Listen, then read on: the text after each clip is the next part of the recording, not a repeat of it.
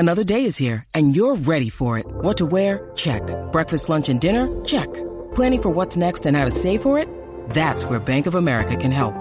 For your financial to-dos, Bank of America has experts ready to help get you closer to your goals. Get started at one of our local financial centers or 24/7 in our mobile banking app. Find a location near you at bankofamerica.com/talktous. What would you like the power to do? Mobile banking requires downloading the app and is only available for select devices. Message and data rates may apply. Bank of America N.A., member FDIC. When you need mealtime inspiration, it's worth shopping Kroger, where you'll find over 30,000 mouth-watering choices that excite your inner foodie. And no matter what tasty choice you make, you'll enjoy our everyday low prices, plus extra ways to save, like digital coupons worth over $600 each week. You can also save up to $1 off per gallon at the pump with fuel points. More savings and more inspiring flavors make shopping Kroger worth it every time. Kroger, fresh for everyone. Fuel restrictions apply. You know, you got nice color skin. What color would you say that is? My color. The Osage. They have the worst land possible. But they outsmarted everybody. The land had oil on it.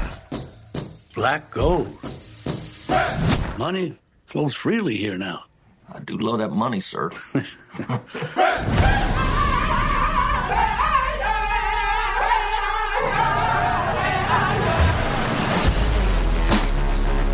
This wealth should come to us. Their time is over. It's just going to be another tragedy. When this money started coming, we should have known it came with something else. They're like buzzards circling our people. We're still warriors.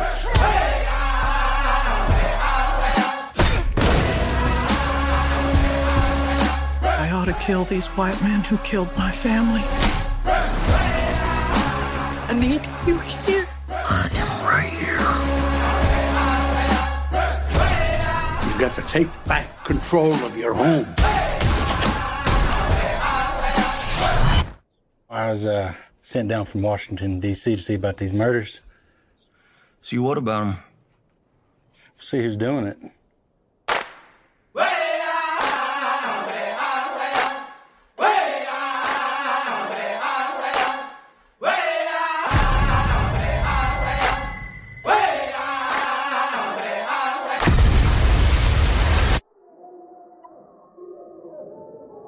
Expecting a miracle to make all this go away. You know they don't happen anymore.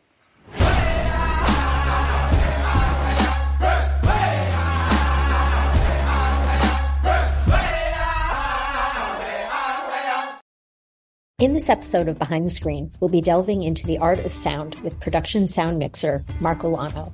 His latest work is Martin Scorsese's Killers of the Flower Moon, which is currently nominated for 10 Academy Awards, including Best Picture.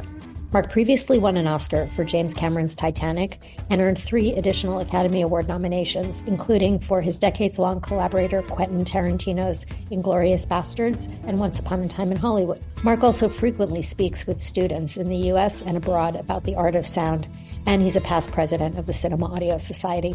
In this episode, Mark will talk about Killers of the Flower Moon, as well as illuminate listeners about the art of production sound. A final note, I'll be moving to a new editorial role, and I'd like to thank The Hollywood Reporter, including all of whom I was lucky to work with on this podcast series. Thanks to our guests who brought so much deep insight and heart to these episodes, and to you, our listeners, for sharing this time with us. Here's our conversation with Mark Ulano.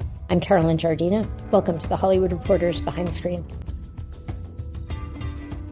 So, Mark, to start, you've had this opportunity to work with, Martin Scorsese and such a great team of filmmakers on this movie. I know you like to come in early and start talking about the film and the approach. What were some of those early conversations like? Well, this was an unusual circumstance because although I'd been touched about participating in the film in its first incarnation prior to the COVID era, timing and a variety of other issues intervened, and I didn't start the film. My dear friend John Pritchett began the film. I think he may have done a couple of weeks, if that, but had to leave the film for personal reasons. Nothing negative in terms of the project. And so my normal intense obsession with prep became relatively short-circuited, and I had to dive in about 2 weeks in while the show was underway. However, fortune smiled upon me and I think the project in a certain way, because many of the people on the project are people I'd worked with before. I'd worked with the first AD, Adam Sumner, and I'd worked with Rodrigo Prieto, our director of photography. Many of the crew members under his team also were, longtime colleagues in multiple other projects.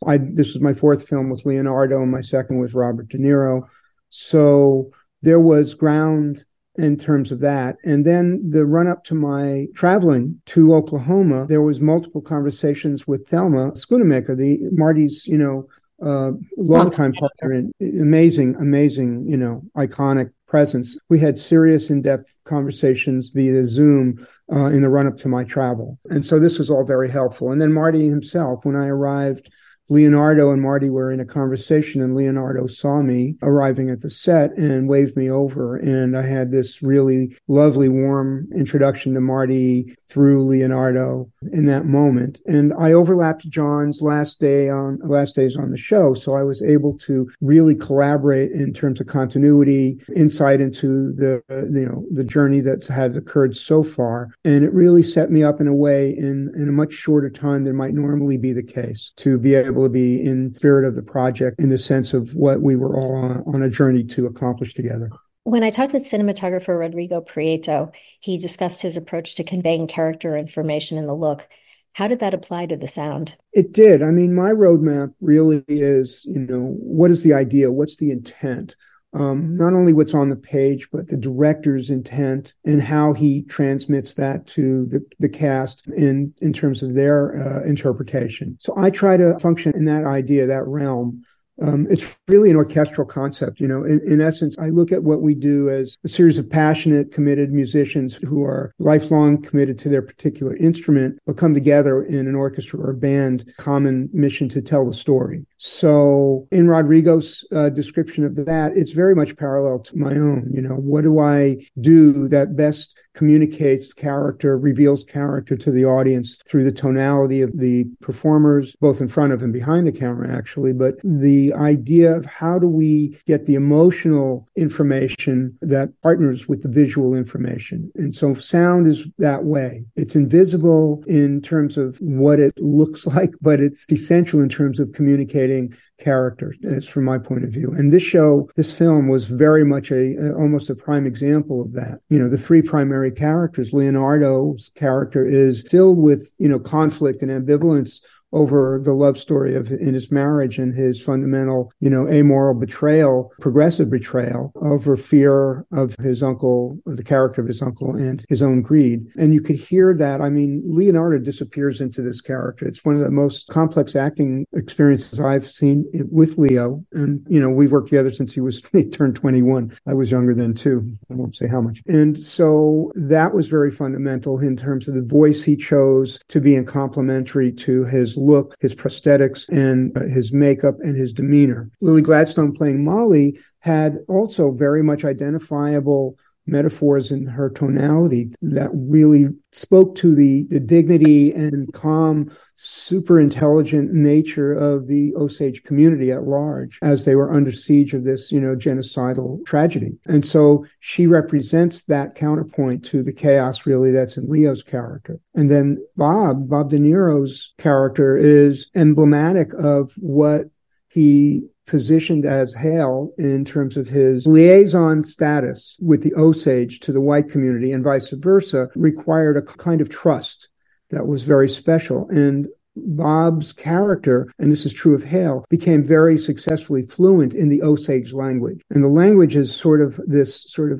signpost to these characters. And De Niro's character, this is what's most, frightening really, is that he used his fluency in the language as a tool for deception, as a way to automatically make trust. When someone engages in a relationship with a culture that it's not their native culture, their primary culture, but wants to be trusted and welcomed into that second culture, language is the first doorway. And so you have this triangle, and it all ties down to character tonality through their voices, their inflection, and their interactive tonality with each other. Could you elaborate a little bit on how that affected your approach when you were different scenes?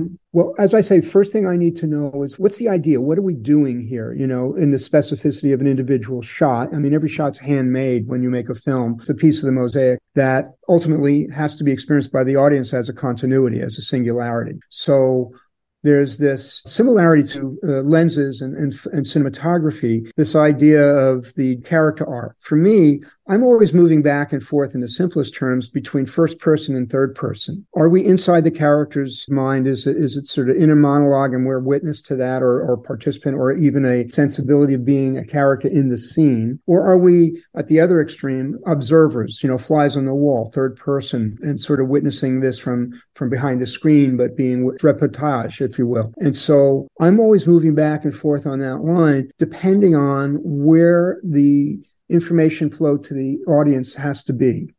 So it's more an aesthetic and a subjective thing than a technical thing. And it's very tied to the improvisation that intrinsically happens on the set, because we all come with a plan and an idea of what we're going to undertake on a given day. But the truth isn't revealed until we actually block the scene, when we have a framing and the timing and the beats and the entrances and exits and head turns and responses and reactions. Reactions are very important for a scene to come alive. And so that's my sort of every moment, everyday roadmap. I think it's hard, and how do I do that? Well, the hammers and nails, or nuts and bolts, are microphones and microphone placement, timing, and blending of all of those things in terms of where, when, and exactly how I use that. And with my team, Doug Schamberger was our boom operator on this, and Petrushka Mirzwa was our primary utility sound technician. Also, we had Nick Ronzio and Brandon Lulis helping us, and Gary Raymond did music playback. So it's along those lines. It's like lenses. Microphones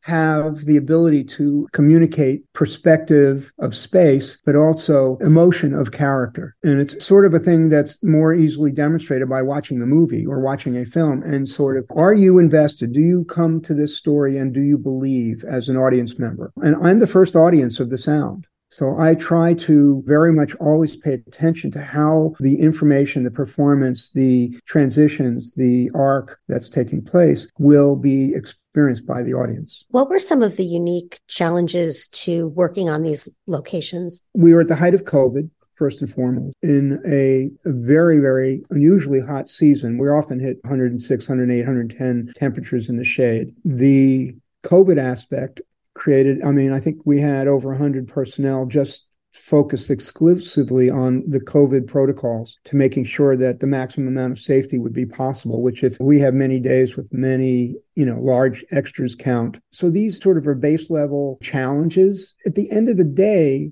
we almost collectively didn't really let that impact our approach. We were in a state of, I think, of joy and privilege to be in the telling of this story. It's an unusual film. There's a great amount of purity in Marty's space that he created for the process, for not just the performers, but for everybody. We had many, I hear tell maybe 40% of our colleagues on the project were both behind and in front of the camera. Descendants have had familial connection to the actual families and relatives who were affected by these tragedies 100 years ago. So the challenges of the day by day seemed to fall away when we were in rooms and spaces and streets and towns where these events took place. The research level that happened both for the actors themselves, but the wardrobe and the makeup and all that, they had amazing good fortune and there being home movies from that time because the Osage Nation community were so wealthy from the oil strike that they could afford to have home movies and make home movies at a time where, that was ridiculously expensive and people were making $3 to $5 a week as salaries in that era. So if you can project that. So that created it's funny, movies as research became a prominent tool in connecting the audience and the story to the actual events. So I really just saw opportunities to rise to the occasion. A solution-based, attitude is the most important thing when you're confronted with things that seem difficult or impossible. What were some of the unique sounds, or how would you describe the soundscape that you found when you were recording that world? Well, as I mentioned, the first and foremost piece for me was language.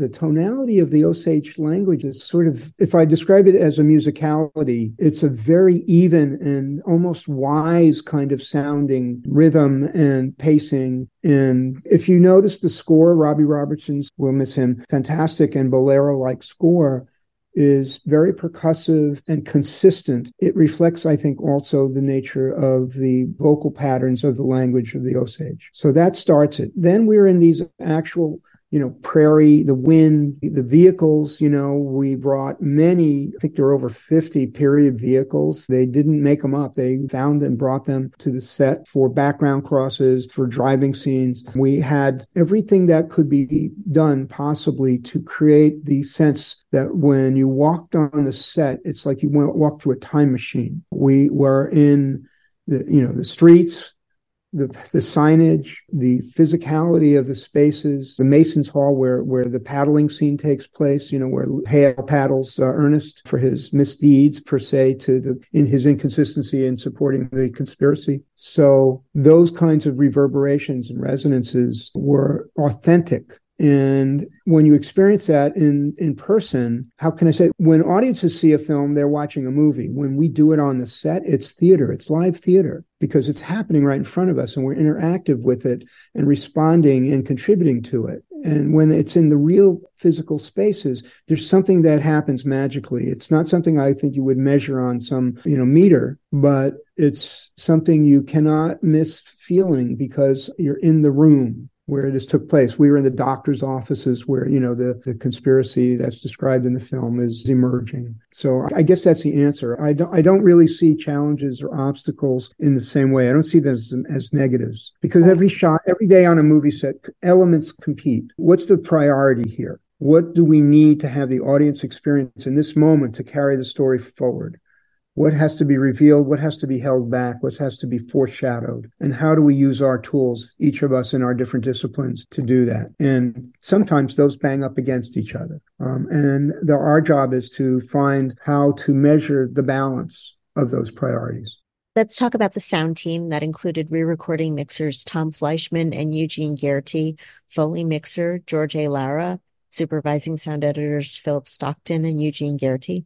A very prime example of the trust that Marty places in his repertoire company, if you will. So I'm in conversation with Tom primarily and then the others later about where we can really manifest the ideas that we're seeing emerge just from the pages, the idea of the scene, and keep an ongoing back and forth, very often through Thelma herself or Thelma's team in the picture editing room throughout the production. So it doesn't happen in isolation. This is fundamental collaboration. And I couldn't be with a better group of artists to follow through on the foundational capture of performance that I provide through my interpretation of the idea and Marty's intent. And they carry that forward. I've heard comment on the length of the movie, but it's an irrelevance. It's like a crescendo. Again, I'll say the word bolero in that it's this ever-increasing intensity to tell this story. Many people I've spoken to, after having seen the film, don't even sense the duration of the film because it's what's organically satisfying and necessary to tell the story of the film in its an organic way. Were there special challenges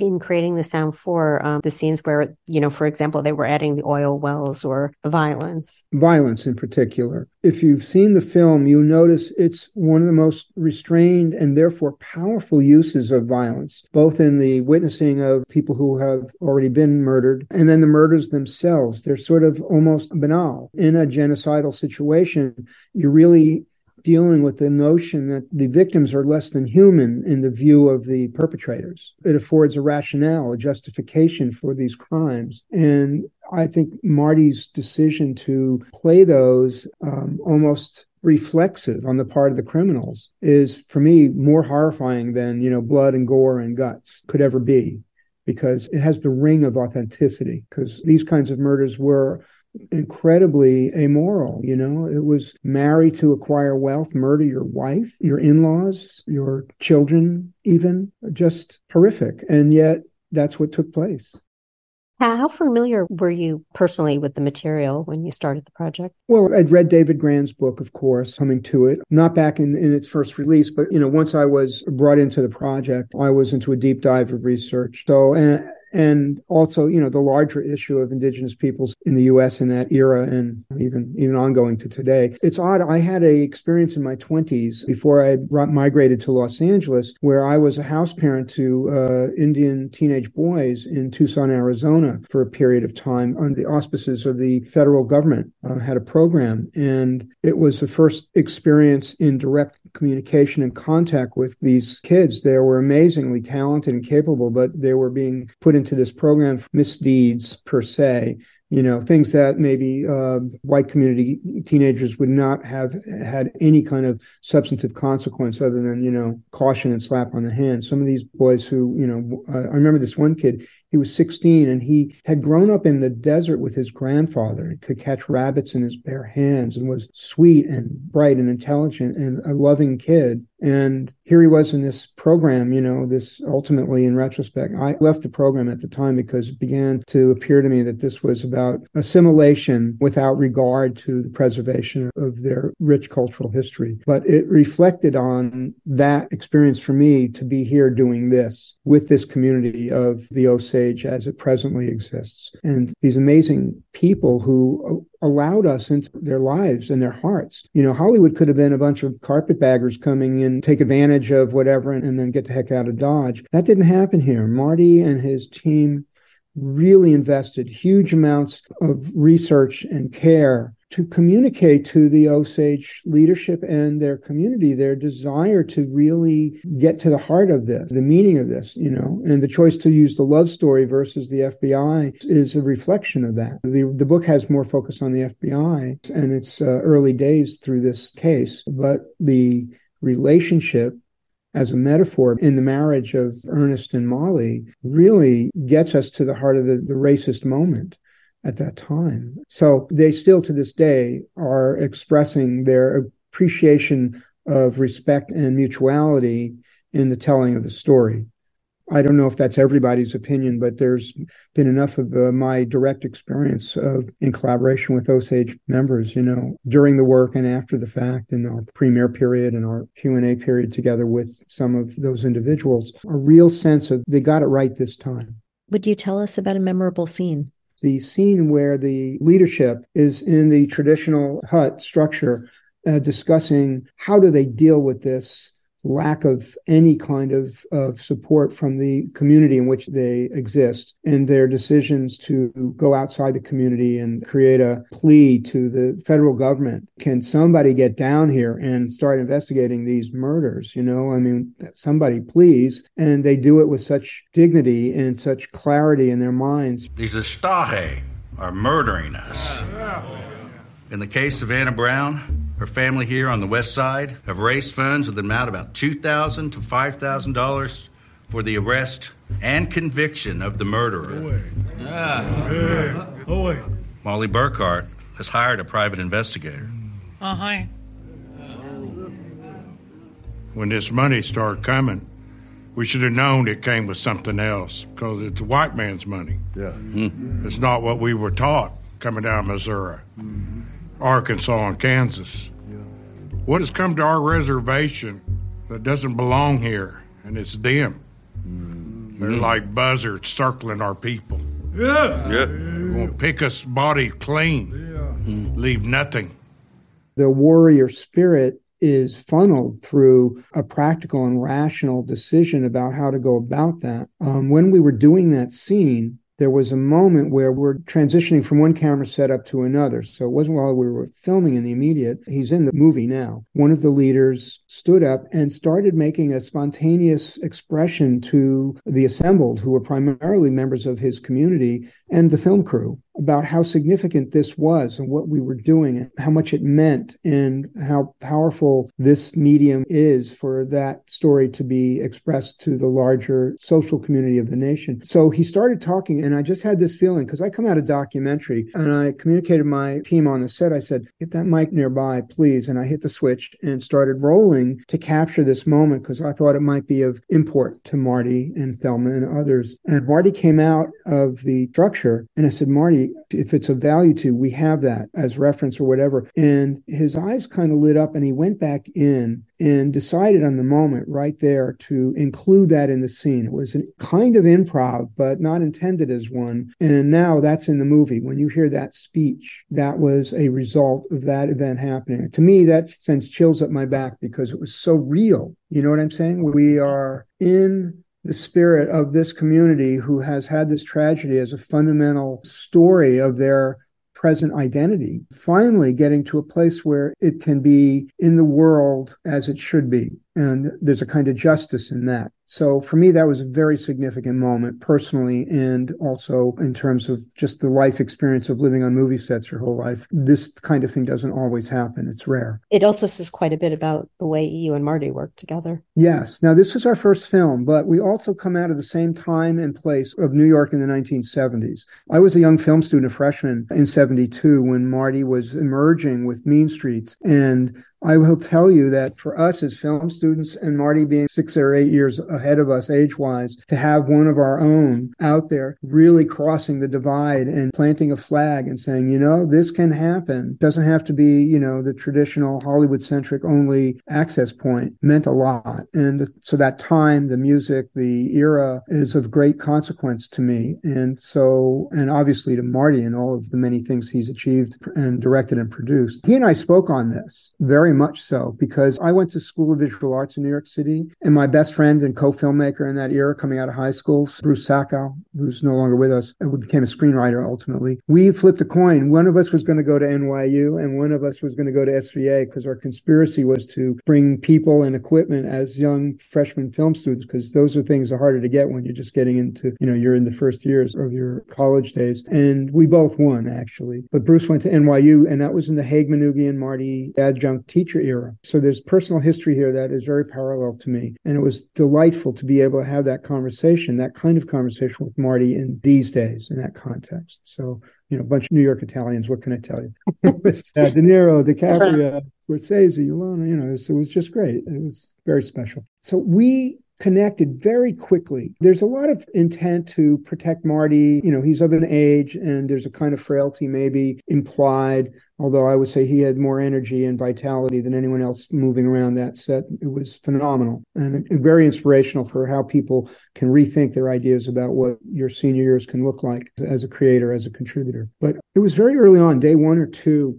and I can't go through intermediaries to do what I do. It's like the director of photography. I need to be in the circle of trust of the director. And always are optimistic that the director wants the same thing, because it's shorthand. It saves a lot of extraneous conversation and assumptions when the parties engaged directly communicate. And he allowed that right away, you know, day 1 or day 2. I went to him and I said, you know, Marty, I can call you Marty, right? He said, yeah, sure, you know.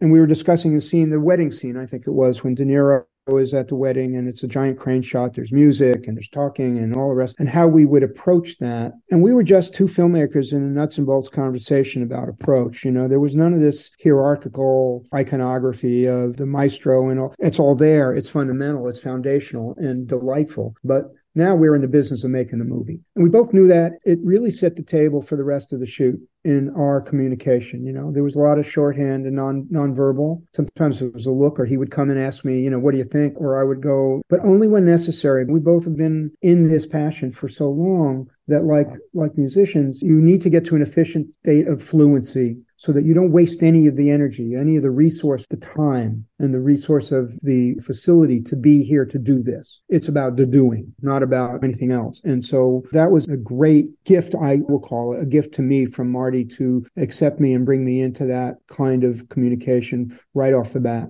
Saved a lot of bullshit.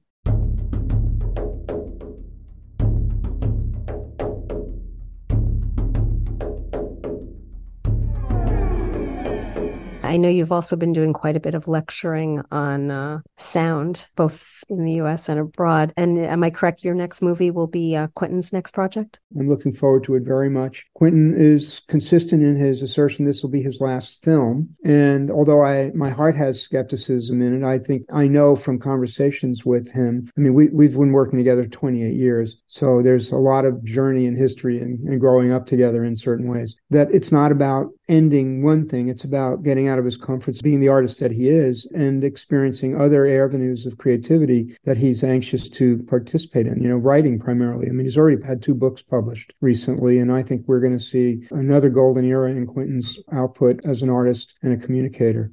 So I'm very excited about that. And I'm excited this film will be, you want to collect the whole set, as a filmmaker. All of us have our special disciplines, but at top of it, we're filmmakers and storytellers. And Quentin is the ultimate version of that in many ways in terms of our actual experience during the process.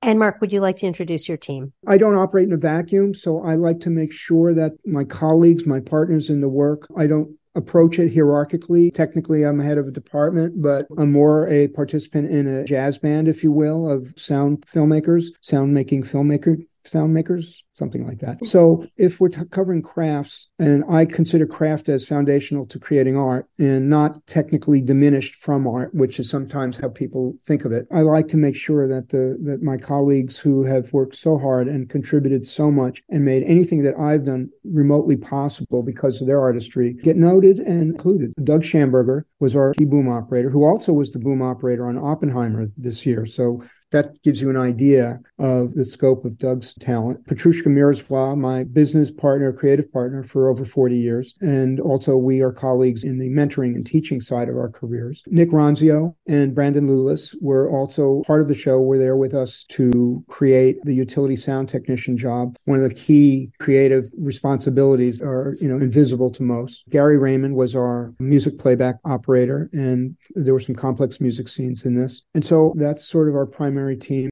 It's a powerful film. Congratulations. And thank you so much for taking the time to talk about it. Well, thank you for being interested and wanting to share the different pieces of the journey with an interested audience. I think it's an important component of movies like this, making connection. So you also provide a very important link for us as filmmakers. And I'm very grateful for that, Carolyn. Thanks, Mark.